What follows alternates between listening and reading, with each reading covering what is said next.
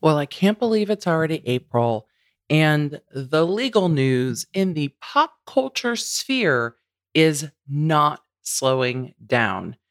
Have you heard about the Satan shoes? Maybe you've heard about Real Housewife of Salt Lake City, Jen Shah, being arrested on federal wire fraud and conspiracy to money launder charges. What is happening? I'm going to do a case brief on those two cases today where we're going to look at where they are and what is happening, kind of the TLDR version of these cases, because I have lots of in-depth content on them in other places. So today on this episode, it's time to just catch you up. If you're like, Emily, WTF is happening with these? Don't worry, I've got you. And if you're like, girl, what's TLDR? It's internet slang for too long, didn't read. So this is meant to be a quick catch you up for both of those cases. You know what that means. We just need to get into it. Hey there, welcome to The Emily Show. I'm your host, Emily D. Baker, badass lawyer and everyone's favorite legal commentator, breaking down the legal shit in the news and pop culture stories you want to talk about. I've been a licensed attorney for over 15 years. I'm a former prosecutor, and I'm a big fan of the cursey words. So let's break it down.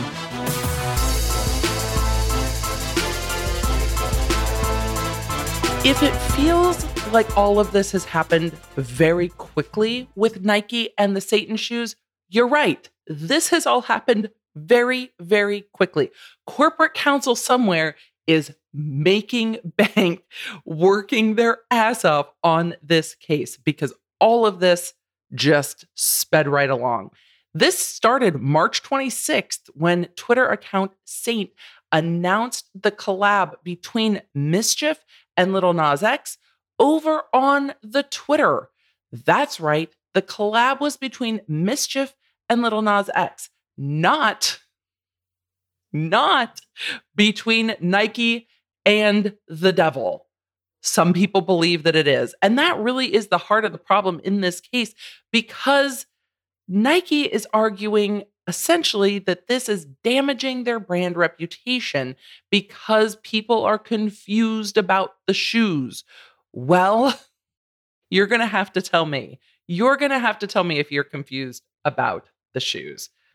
If you follow me on social media at the Emily D. Baker, you will be able to see pictures of these shoes. I'm going to repost it on Twitter and post an image of it up on Instagram. I also have videos over on YouTube about this where I break through all of the documents. So if you want to go see all of the visuals, head over there and let me know what you think. Tell me that you came from The Emily Show to check that out. As I said, this popped off on March 26th when the Twitter account Saint announced this collaboration, saying Mischief X Lil Nas X, quote, Satan shoes, Nike Air Max 97s contains 60 cc's of ink and 1 drop of human blood, 666 pairs individually numbered, $1,018 each, March 29th, 2021. So the announcement was March 26th. The drop was March 29th. On the Mischief app. Now, yes, the tweet does say Mischief X Lil Nas X, meaning the collab, but it also indicates that the underlying shoe is a Nike Air Max. You know why? Because the underlying shoe is in fact a Nike Air Max. It is not a Nike. It is a Nike shoe. It's a Nike shoe that's been modified with a 666 on the heel, with a gold kind of pentagram medallion, with the Bible verse Luke 10:18 on the front of the shoe, with red ink injected into the kind of air bubble at the bottom of the shoe, with a few other detailings. The back of the shoe says Mischief or Lil Nas X instead of just saying Air Max. You know, the packaging is very satanic-ish, and they have an upside-down cross kind of on the top of the tongue of the sneaker. So a modified Nike shoe being sold as an art piece according to Mischief's filings in court. This also came in collaborations with Little Nas X's Montero Call Me By Your Name song that recently dropped. So the song dropped, then these shoes dropped. They were doing a giveaway on Good Friday. People feel very attacked by the timing, but the music video, if you haven't seen it, you can go watch it on YouTube. But the music video depicts Little Nas X going to hell, seducing the devil, killing the devil, becoming the devil. There's a lap dance, there's a stripper pole, there's a very long wig. It's a visual experience. But Little Nas X has said, and Mischief has said in their court filings, that the point of this song, the point of the collaboration was to kind of reclaim Little Nas X's power as a gay man, as a Black gay man, as somebody who grew up in the church, being told that he was going to hell for his sexual orientation. And this is his way of saying, no, fuck that. I'm gonna be the devil inside, apparently. So that is what it is.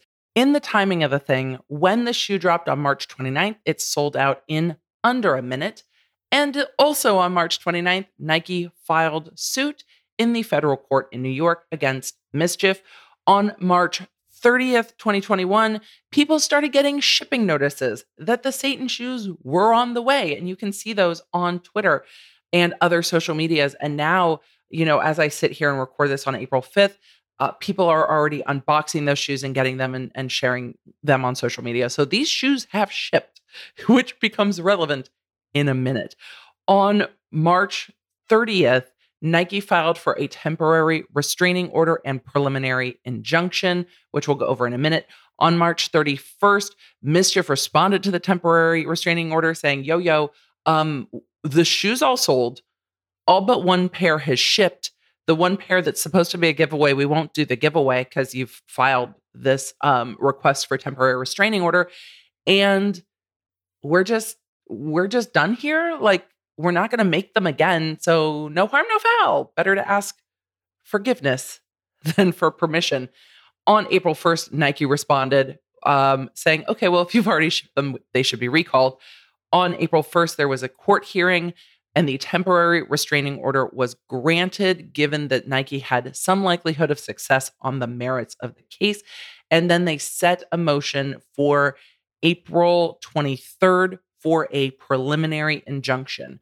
A preliminary injunction means that whatever actions are in the temporary restraining order are going to be held through until the case is resolved. What will be interesting to see is if this gets modified now that Nike is aware that Mischief has shipped all 665 pairs of shoes. Nike is going to argue that those should be recalled. Mischief is going to argue that that would be ridiculous and they shouldn't be recalled. Can you imagine getting that recall notice? It's like, hi, these highly coveted shoes that sold out in a minute are being recalled. Could you please send them back to us to burn? People would be like, nah, I've already resold them on eBay. There's no way for me to track them back down because now that these are in kind of the stream of commerce, in the flow of commerce, it's going to be very hard to get the shoes back. I mean, would you give the shoes back? Let me know. Let me know if you would give the shoes back because I don't know if I would. And it seems that a lot of people did buy them to resell them. There were quite a lot of posts for these shoes on eBay, even before the shipping notices went out. And people were saying, hey, confirmed purchase. So you can buy them on eBay because I have a confirmed order. And then when I get the shoes, I'll ship them to you. So let's talk about what WTF is Nike suing for. Nike is suing Mischief Production Studio, Inc. for trademark infringement in violation of 15 U.S.C. 1114, false designation of origin / unfair competition in violation of 15 U.S.C. 1125, trademark dilution in violation of 15 USC 1125. And these USCs are United States Code. This is a federal case in the Eastern District of New York. And then common law trademark infringement and unfair competition. Nike took it directly to where Mischief is. They're like, look, Mischief is a New York-based company.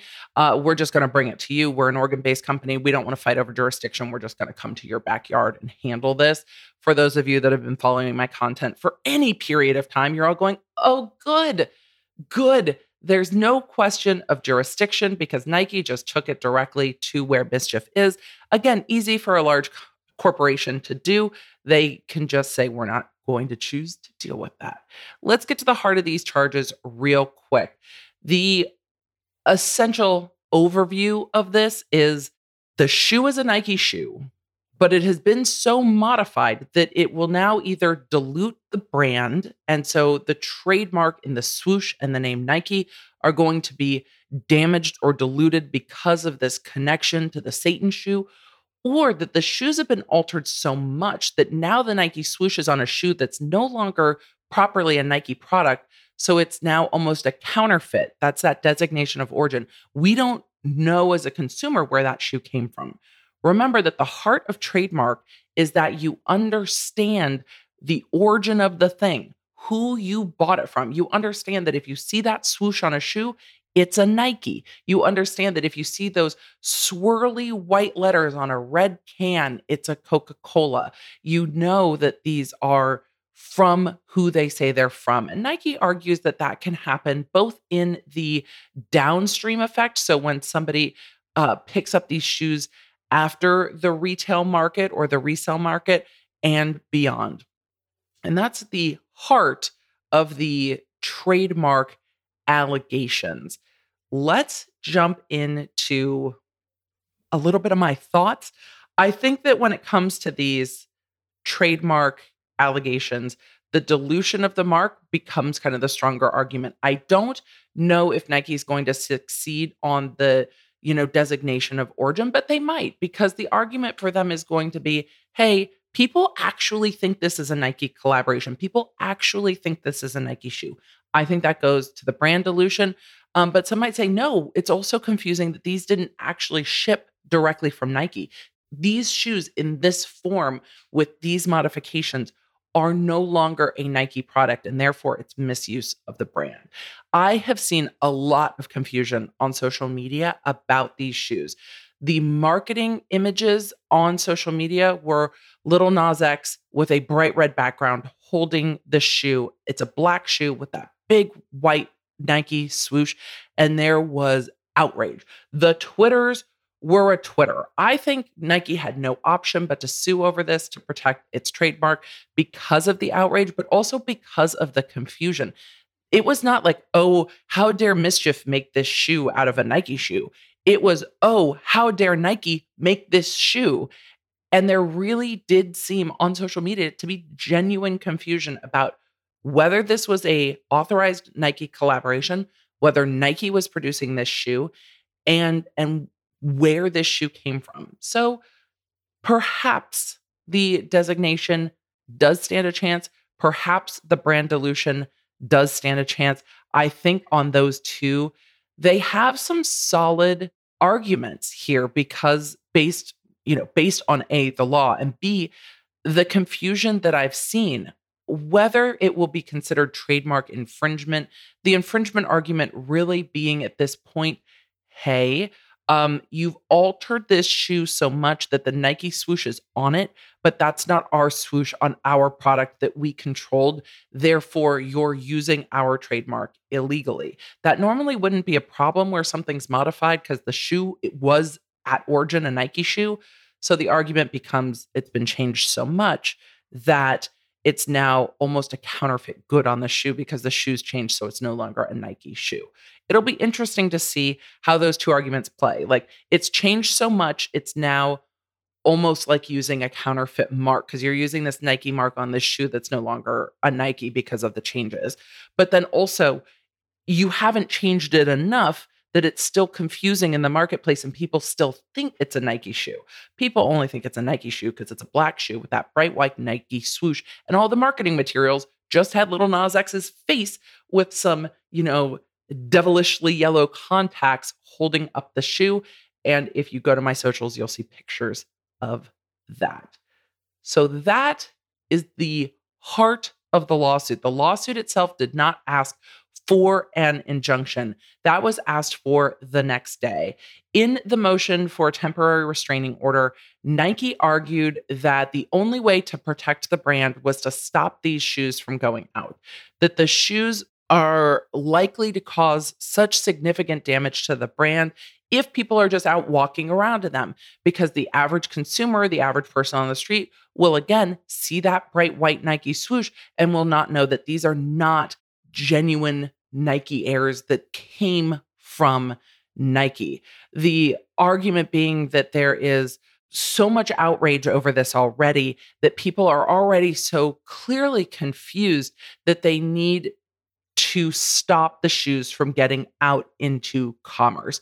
The arguments that the swoosh is a famous mark, which we know it's one of the most recognizable brand marks in the world, that it's the right of Nike as the trademark owner to maintain control over how its products go out, that Mischief or MSCHF is capitalizing on Nike's good name to sell these shoes along with the outrage of the sneaker, and that the only real option for the brand is to have that temporary restraining order.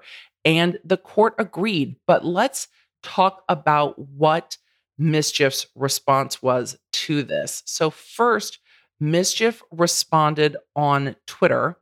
I'm just going to read their statement because Nike made a statement in their press release, not press release. See, when I say lawsuits are becoming press releases, Nike made a statement in its lawsuit. So let's hear Mischief's statement that was again released on the Saint Twitter account on April 1st. The following is an official statement regarding the court case between Mischief and Nike. Mischief is a conceptual art collective known for interventions that engage fashion, art, tech, and capitalism in various, often unexpected mediums. We believe it is better to make art that participates directly in its subject matter. It is stronger to do a thing than to talk about a thing. Mischief makes artworks that live directly in the systems they critique, instead of hiding inside white-walled galleries. There is no better way to start a conversation about consumer culture than by participating in consumer culture. Side note, we're going to get to that in a minute when they sell the lawsuit t-shirt, but we're not there yet. We choose a specific medium to engage with a specific subject matter. We will make shoes, stream video, publish books, make paintings and sculpture, build apps or web services. Everything is in service to the concept. Mischief is fully context chameleonic. I didn't know that was a word. 1 year ago, we released the Jesus shoe. As a manifested speculative artwork, Jesus shoes conflates celebrity collab culture and brand worship with religious worship into a limited edition line of art objects. Last week's release of the Satan shoe in collaboration with Lil Nas X was no different. Satan shoes started a conversation while also living natively in its space. It is an art created for people to observe, speculate on, purchase, and own. Heresy only exists in relation to doctrine. Who is Nike to censor one but not the other? Satan is as much a part of the art historical canon as Jesus. From Renaissance hellmouths to Milton, Satan exists as the challenger to the ultimate authority. We were delighted to work with Lil Nas X on Satan shoes and continue this dialogue. We are not affiliated with Nike, as we have constantly iterated to the press. We were honestly surprised by the action Nike has taken, and immediately after Nike's counsel sent us notice, we reached out but received no response. Mischief strongly believes in the freedom of expression, and nothing is more important than our ability and the ability of other artists like us to continue with our work over the coming years. We look forward to working with Nike and the court to resolve this case in the most expeditious manner. Given the current circumstances, this action by Nike will also prohibit Lil Nas X's Twitter giveaway for Satan Shoes edition 666 from happening indefinitely. We appreciate everyone's patience and continued support during the process. Now, that was released April 1st.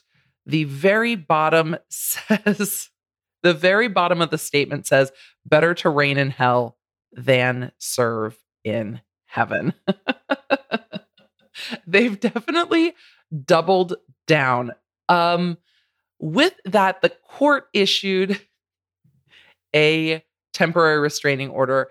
The response from Mischief to Nike's motion for temporary restraining order reads very much like their press release. They point out that the Satan shoe is not any different than the Jesus shoe, and Nike didn't sue over Jesus, even though there was outrage over that shoe too, because it was blasphemous, according to the tweets attached in the letter from Mischief Studios to the court. Mischief Studios talks about the fact that there is no threat of irreparable harm related to the shoes because the shoes have sold and shipped, that they're not going to damage Nike's brand, that the consumers in this case are a very sophisticated consumer. They understand that what they're buying is a Mischief product and not a product direct from Nike, that it's a customized art piece and not just a shoe. The $1,000 price tag gives it away. The fact that you have to buy it on Mischief's app and not through, Nike.com or any other resale outlet should give it away. Of course, Nike's going to argue that the average consumer seeing the swoosh is going to be confused, which we've seen on Twitter. But people who are highly engaged are not going to be confused. Yes, if this argument sounds familiar, it is the same arguments that went on in the Taylor Swift Evermore case, where Taylor Swift's lawyers were arguing, look, Swifties who are seeking out Evermore, the album, are highly sophisticated. They're going to make sure that what they're getting is a Taylor Swift product. They're not going to confuse it with the theme park. And the theme park was trying to say, yeah, but people might confuse the two. Same thing here. Mischief is arguing, look, our consumers are very savvy. They know how to purchase our shoes. And Nike's arguing, yes, but somebody on the street might not. And clearly Twitter does not. The Twitter sphere is confused. And I've got to say, I've seen that too. I've seen a lot of outrage and confusion over these shoes. Let's talk about what the court said in this temporary restraining order. The court said that, quote, plaintiff Nike Inc. filed this action against Mischief Product Studios Inc., alleging violations of several trademark statutes and common law in connection with Mischief's marketing of a, quote, Satan shoe bearing Nike's trademark. Nike has moved for a temporary restraining order to show cause for a preliminary injunction pursuant to the Lanham Act, and that's the statute that governs the trademark stuff. The preliminary injunction, again, will hold this over until the suit is resolved.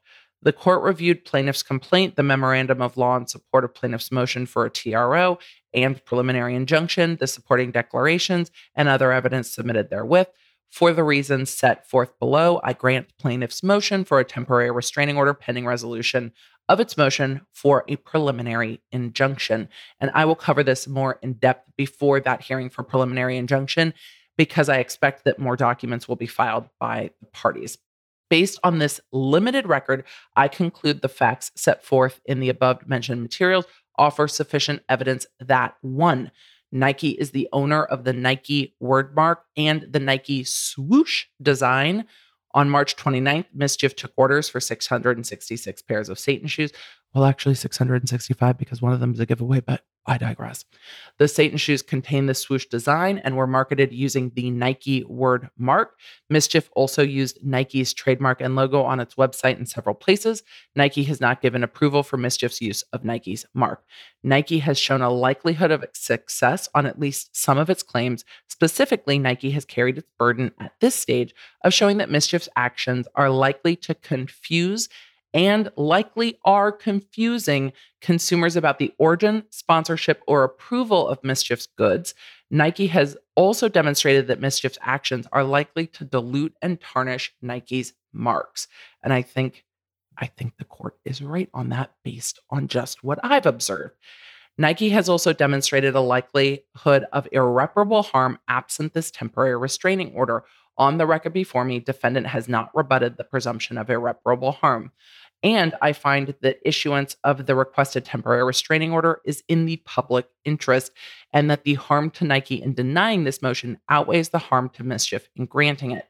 Thus, on this limited record, I find that a temporary restraining order is necessary pending resolution of the motion for preliminary injunction. Defendant has asserted a First Amendment defense based on purported expression embodied by defendant's production and sale of the Satan shoes. I'll get to that in a minute.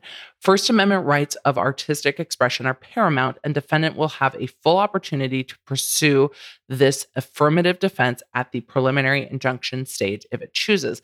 The burden lies with the defendant, however, that's Mischief, on the affirmative defense, as counsel for Mischief acknowledged at oral argument. As of now, based on the limited record before me, defendant has not carried the burden. So the burden being, why is the First Amendment right outweighing Nike's right to protect its shoe on its trademark because it is a business that operates in commerce? The temporary restraining order is granted, it's so ordered, and it prevents Mischief from doing the following: fulfilling any orders for defendant's Satan shoes. Here's the thing. This was ordered April 1st, and it looks like people were getting their shipping statements from March 30th. The timing of when these shoes shipped will be very important, because I'm sure Nike is going to go to the court and be like, if this shit has shipped, you need to recall it, because they said that in their motion. And if it shipped after this was issued, then there need to be additional penalties for disregarding the court's order. I don't know if that has happened. We will see if Nike has proof of that and can argue that. Mischief is also enjoined from using the Nike word mark or the Nike swoosh, referring to or using any prohibited marks in advertising, marketing, promotion, or helping anyone else do the same. Now, what I haven't mentioned is part of what poked the bear on this, and I wonder how the court took it. I did not hear the hearing for the preliminary injunction, but in Nike's motion or their response to the court before the oral argument on April 1st, Nike indicated that Mischief was not taking this seriously, that Mischief essentially baited Nike into suing, and that Mischief even put up for sale a shirt. And you can go to my Twitter account and see it, or any of the videos where I cover this and see the image of it. But a shirt, a whole ass shirt called Legal Fees, and they are charging $66.60. And it is a red shirt with little devil horns on it and the face page of the lawsuit, which I think is copyrighted to the attorneys that wrote it. I don't think you can actually do that. Mischief is like Mischief managed. We don't give any of the fucks. So we're selling it. It's hilarious to me. It's shady. It also riled the Nike lawyers, which rightfully so. Like if I was a Nike lawyer, I'd be like, are you joking me that this is what you're doing right now? However, if I was working at Mischief, I would be like, damn the man, save the empire. So I get it. Like I get it from both, because the shade is, magnificent, but also if you're engaged in this kind of a lawsuit, it would be deeply, deeply frustrating. So Mischief is going to continue arguing First Amendment artistic expression savvy buyers. Nike's going to continue to argue, yeah, but everyone thinks these are Nike shoes, they're Satan shoes, and we can't have that. It tarnishes our brand. I would love to hear what you think about this case. I am going to break it down more after the preliminary injunction. It will be very interesting to see if that's granted, see what additional things are filed, and see what the court finds. I am going to be following this case to the end because I think it's sparks on a lot of topics that are really important to not just creators, but to individuals and to resellers. Like, where are the boundaries between modifying and reselling? And what is the court going to establish going forward with this? Or is Mischief going to be like, yeah, we got a whole bunch of publicity off of that. We're super grateful. We're cool now. Nike, how can we make it right? Like, how can we make it nice with you? We would like to not be in this lawsuit anymore. We're done.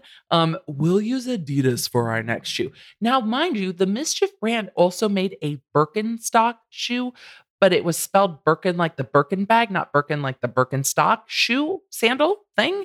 And they cut up Birkin bags.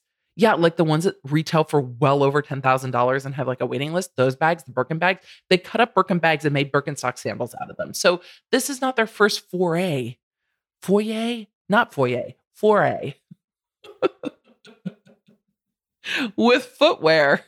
I was trying to make an alliteration and failed. I failed on the footwear foray by saying foyer.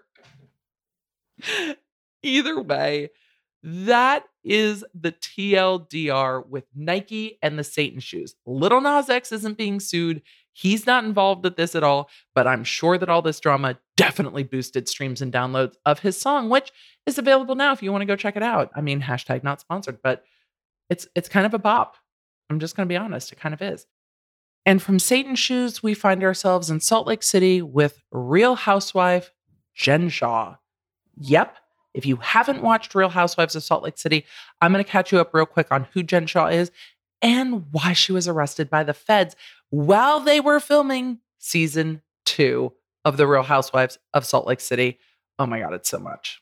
If you did not watch Real Housewives of Salt Lake City, look, there's only one season. It's not hard to get into.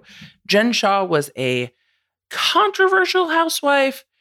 She definitely pushed the plot lines along. She definitely had her moments.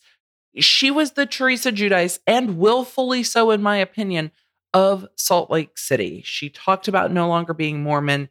She talked about the fact that she is a woman of color. She is a Pacific Islander. Her husband is a football coach. She is polarizing at best because when she drinks, she goes in on people. It was a very interesting season. If you haven't watched it, watch it. But just know she was a more controversial figure. She was not bland by any means. She definitely came in spicy, and more so when she was drinking. But she flaunted a very, very lavish lifestyle. And where have we heard that before? Erica Girardi. Erica Girardi. So the lifestyle was on full display with the Shah Chalet that is this massive, beautiful home. It looked like it was in Park City. I don't know if it was actually in Salt Lake City, but this beautiful home that we now have learned is rented. No shade to people who rent.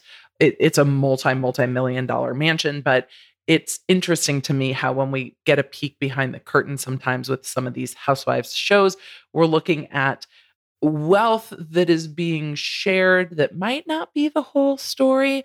And that seems to be the case here too. So I was live streaming about the Satan shoes last week on March 30th. I got off the live stream. I opened my phone and Twitter was going nuts and my phone was going nuts because Jen Shah had been arrested. Y'all know I'm a Housewives fan. I'm not even going to apologize for the trash TV that I have watched my whole life because now I am ready. My moment is here and I can talk about law and my experience as a criminal attorney and Housewives all together. And I live. But she was arrested on the 30th. The story goes, and I was in the most amazing Bravo Clubhouse room, hearing from those who had sources with production, hearing from those who were hearing the word on the street. Word on the street. This is a rumor. This is a rumor. Word on the street is that they were filming and getting ready to film the ladies' trip. The cast go on trip. You know how Housewives work. They go on a trip. They all drink a lot. They sometimes fight. They sometimes cry. If you're Vicky Gunvalson, you maybe pee on a bed. It's a whole thing. The Tres Amigas happen on a girls' trip, right? It's a thing. They were getting ready to go on a girls' trip. Apparently, Jen Shah got a call, told production and the cast that her husband was going to the hospital or was in the hospital and she had to leave and she bounced. She apparently, the FBI stopped. The FBI stopped the cast van and talked to the ladies about where Jen Shah was. She was later located in another vehicle and was detained there and then was taken into court that afternoon in Salt Lake City and held over for arraignment that ended up being on April 2nd. It got delayed one more date because of technical difficulties. What we learned from the arraignment on April 2nd is that incident to that arrest or because of the unsealed indictment, on the 30th, her home was searched and her assistant, who was also arrested and charged that day, his home was also searched. And we heard about some of the things that came up in that search at the arraignment, but I don't want to get ahead of myself. So Jen Shah got arrested on the 30th, came into court in Salt Lake City. If you've seen the pictures on social media, she was in full glam, right? Because she was supposed to be going on a girls' trip. She was filming. She looked great. She was wearing like a knee-high leopard print boot, what looks like it is a mink coat, skinny jeans. She looked cute. I mean, if you're going to have to come out of federal court, I wouldn't be mad at looking the way Jen Shah looked. I mean, at least they didn't go in at like 3 a.m. and drag her out of bed and drag her to court. She wouldn't, maybe wouldn't have looked nearly as cute. But they got her in the middle of the day while she was in full glam. She should be happy with the feds because of that. It's like, hey, at least they let her be great. The pictures are going to be iconic. When I talk about this, though, the charges alleged are very serious, and it's alleged with hundreds of victims.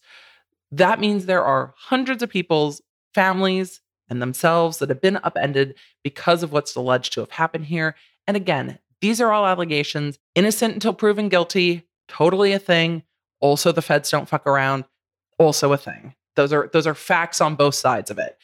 This is being prosecuted by the U.S. Attorney's Office in New York, the Southern District. They do not play, but they also didn't play with their press release because the shade in this press release was glorious. I'm going to give you a bit of the press release just to summarize this from the authorities here. It gives you an idea of what the scheme is, and then I will tell you a little bit about what these charges are, and then we'll get into what we learned from the arraignment, and then we're going to hop out because this is a brief. We're supposed to be brief here. We're supposed to be just breaking down the case a little bit. Again, this is Jen Shah and her assistant, Stuart Smith, who were both arrested in Utah, March 30th. Manhattan U.S. Attorney Audrey Strauss said Jennifer Shah, who portrays herself as a wealthy and successful business person on reality television, and Stuart Smith, who is portrayed as Shah's first assistant, allegedly generated and sold lead lists of innocent individuals for other members of their scheme to repeatedly scam. In actual reality, and as alleged, the so-called business opportunities pushed on the victims by Shah, Smith, and their co-conspirators were just fraudulent schemes motivated by greed to steal victims' money. Now these defendants face time in prison for their alleged crimes. Homeland Security Special Agent in charge, Peter C. Fitzhugh, said, quote, Shah and Smith flaunted their lavish lifestyle to the public as a symbol of their, quote, success. In reality, they allegedly built their opulent lifestyle at the expense of vulnerable, often elderly, working class people. As alleged, disturbingly, Shah and Smith objectified their very real human victims as, quote, leads to be bought and sold, offering their personal information for sale to other members of their fraud ring. Working with our partners at the NYPD and United States Attorney's Office, SDNY, and with the assistant of HSI Salt Lake City, HSI New York, worked to ensure that Shah and Smith will answer for their alleged crimes. As a result, their new reality may very well turn out differently than they expected. And finally, NYPD Commissioner Dermot Shea said, these individuals allegedly targeted and defrauded hundreds of victims, but thanks to the hard work of NYPD and our law enforcement partners, this illegal scheme was brought to an end. I congratulate the NYPD detectives, Homeland Security Investigations, and the U.S. Attorney for the Southern District of New York for their hard work in bringing these persons to justice. Now, what I will note about this press release is that both the special agent in charge and the U.S. Attorney mention the words reality more than once. It is not lost on me that both of these individuals are on a reality TV show. I think it was absolutely shade. The best line from this, no offense to U.S. Attorney Audrey Strauss, she used the word business person. I love inclusive language. I love that she said this these were just fraudulent screams motivated by greed. I mean, it reads like the beginning of the Toddy Westbrook business partner lawsuit. This is a lawsuit because of the defendant's greed. I mean, that's where we're at. But HSI Special Agent in Charge Peter Fitzhugh said, their new reality may very well turn out differently than expected. Now, you wouldn't know that from Jen Shah's Instagram, where she's been posting things like, you find out who your real friends are, and, don't believe the hype, and her new blowout and all of it. Her posts on Instagram are more tone deaf and annoying than Erica Jane's are for me, because this woman's been arrested, she's been arraigned, she's been told she's facing substantial prison time. And by the way, the wire fraud carries 50 years. The money laundering carries 20 years. Oh, no, 50 together. The money laundering carrying 20 and the wire fraud carrying 30. Those are the maximum sentences. I don't think they'll get the maximum sentences, but after the arraignment, I definitely think prison time is anticipated by the AUSA in this case. Let's talk about that arraignment a little bit. I attended the arraignment by phone as an observer, as a member of the public, so I could bring you the information. This case with Jen and Stuart is catching up to an underlying indictment. The underlying indictment was unsealed and served in November 2019. That indictment has 10 other defendants, my apologies, 10 other defendants. And 4 of those defendants have already pled guilty. I have not seen that they have been sentenced.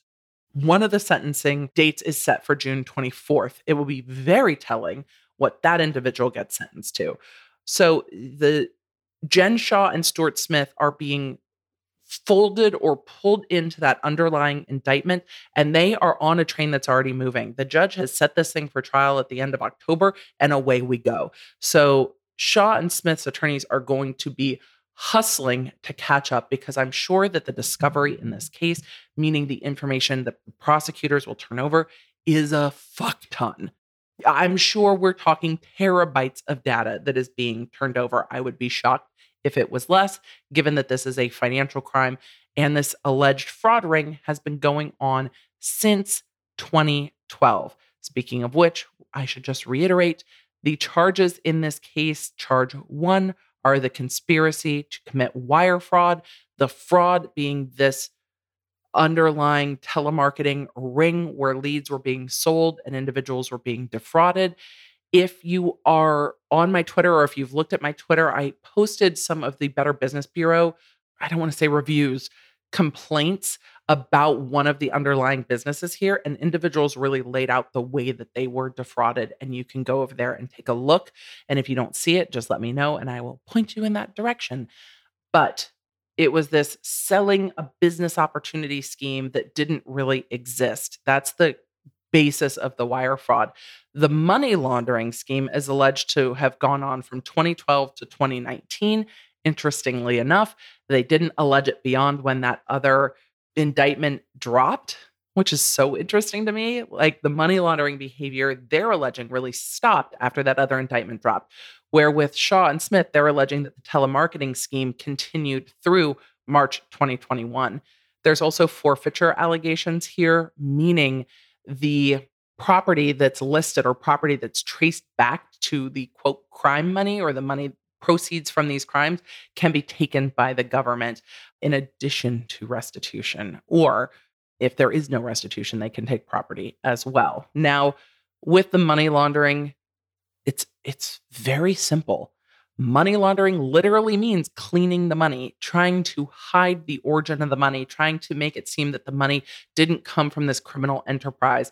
And the allegations in here are that extensive lengths were taken to make sure that this money was moved offshore, that money origins were not discoverable, and that Shah and Smith didn't have their names on the businesses that money was moving through. So that's a very interesting, in light of the fact that at the arraignment, The U.S. attorney said that Shah and Smith were at the very top of this scheme. It's interesting to me that they were at the very top of the scheme, but they weren't charged in the November indictment with the others. That leads me to believe, and this is an assumption that I am making based on how this is playing out, that one or all of the four individuals that pled helped point the AUSAs in the direction or provide information that might have pointed the AUSAs in the direction to tie Shah and Smith into this ring. That doesn't necessarily have to be the case. It could be that other evidence tipped them off once they had the initial group. But it's interesting to me that some of those individuals pled about 3 months ago, and now we're seeing this indictment come down. And not only did we see this indictment come down, but the NYPD commissioner saying this is the end of this ring, meaning they're not anticipating anyone else will be indicted on this. They didn't say that the investigation into this ring is ongoing. And with the AUSA's statement during the arraignment proceeding saying that they are at the very top of this scheme. So interesting to me. Other things that happened during the arraignment is that bail was set at $1 million or bond was set at $1 million. There's going to be signatories on the bond. Shah has to put up $250,000 of either collateral property or cash in the next 2 weeks. The court initially seemed to wonder if Shah was a flight risk. And then after the government opened up and was like, this is all the information, the court was like, yep, got it. I do believe she's a flight risk. She didn't have a passport that we know of. It was expired and that's been turned over. But if there is an active passport, that must be turned over. It's also interesting to me that the government argued that the $250,000 in cash was modest in light of the fact that one of the businesses in this scheme moved about $5 million in the last few years. Most of it, the government believes, has been taken out in cash. Also, the government made note of the fact that on the financial statement that was provided by Shah to pretrial services, and these are the individuals that are almost like probation officers, but for pretrial. So they are monitoring individuals that are out on release before they come into trial in the federal court, that in the financial statement, it didn't indicate any income. And so the AUSA was like, this seems unreliable. And the court actually called Jen Shah's financial statement highly unreliable. And the attorney was like, well, she has some cash from Real Housewives of Salt Lake City, and she makes some money from other businesses, a lash business, a skincare business, and a fashion business, as well as the show. And all of that given, the court's like, well, why isn't it on your financial statement? Look, that stuff needs to be disclosed. And the AUSA argued to the court that Shah did not have a willingness to disclose. That wasn't quite the same when it came to her co-defendant, Smith. It seemed that he had been more forthcoming. He was taking some more pretrial actions. It was clear that the court was more annoyed with Shah and her counsel than with Smith and his counsel, from my perspective, listening in at that arraignment. What else came out of that? Interesting that Shah has no property in her name. Interesting that she is receiving treatment at a facility called Lion Rock that seems to be a mental health and or alcohol treatment program. That is not unusual when somebody's out pending trial. They want to show the court their willingness to do better, if you will. And the court ordered no excessive use of alcohol, which made me wonder, like, is she still going to be filming Real Housewives? Because like her whole character arc is summarized by excessive use of alcohol. So I was curious about that. It was also interesting to me that when it came to one of her conditions of release with no contacting victims or witnesses or anyone connected to this scheme, that her attorneys argued to modify that so that it was clear that it was victims and witnesses known to her.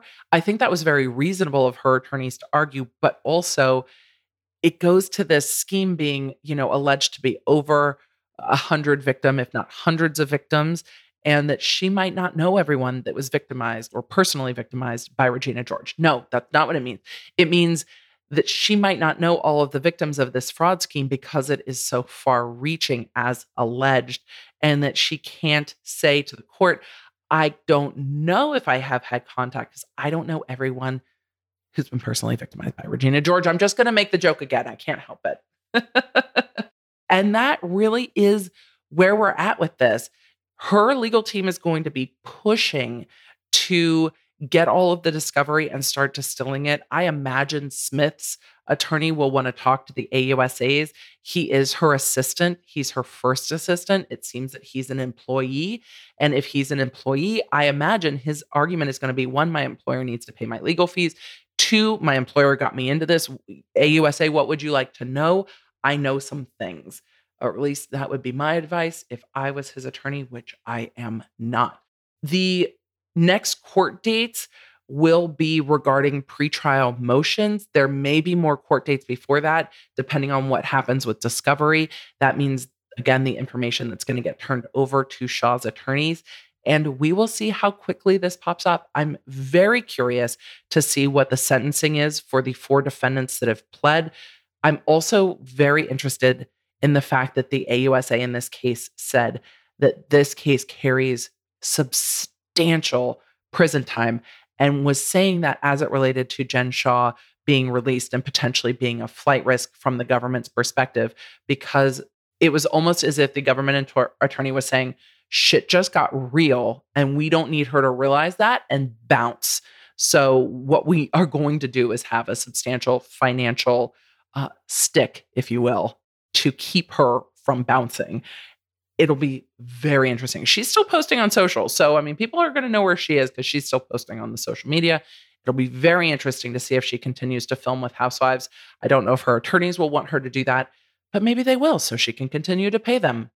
We'll see now that she's put up $250,000 towards her bond. Fascinating stuff. White collar crime in Real Housewives was definitely not what I was expecting this early in 2021. And this is the first housewife we've seen where she's in trouble for her own actions, not just for actions connected with something her spouse was doing. And this is kind of the biggest that we've seen. This is a very substantial federal case as alleged, and 11 defendants in this fraud ring. This is going to be a big trial if it goes forward in October. And I will continue breaking it all down because, damn it, I am fascinated. And white collar crime was always my favorite. So that is the TLDR on Jen Shah.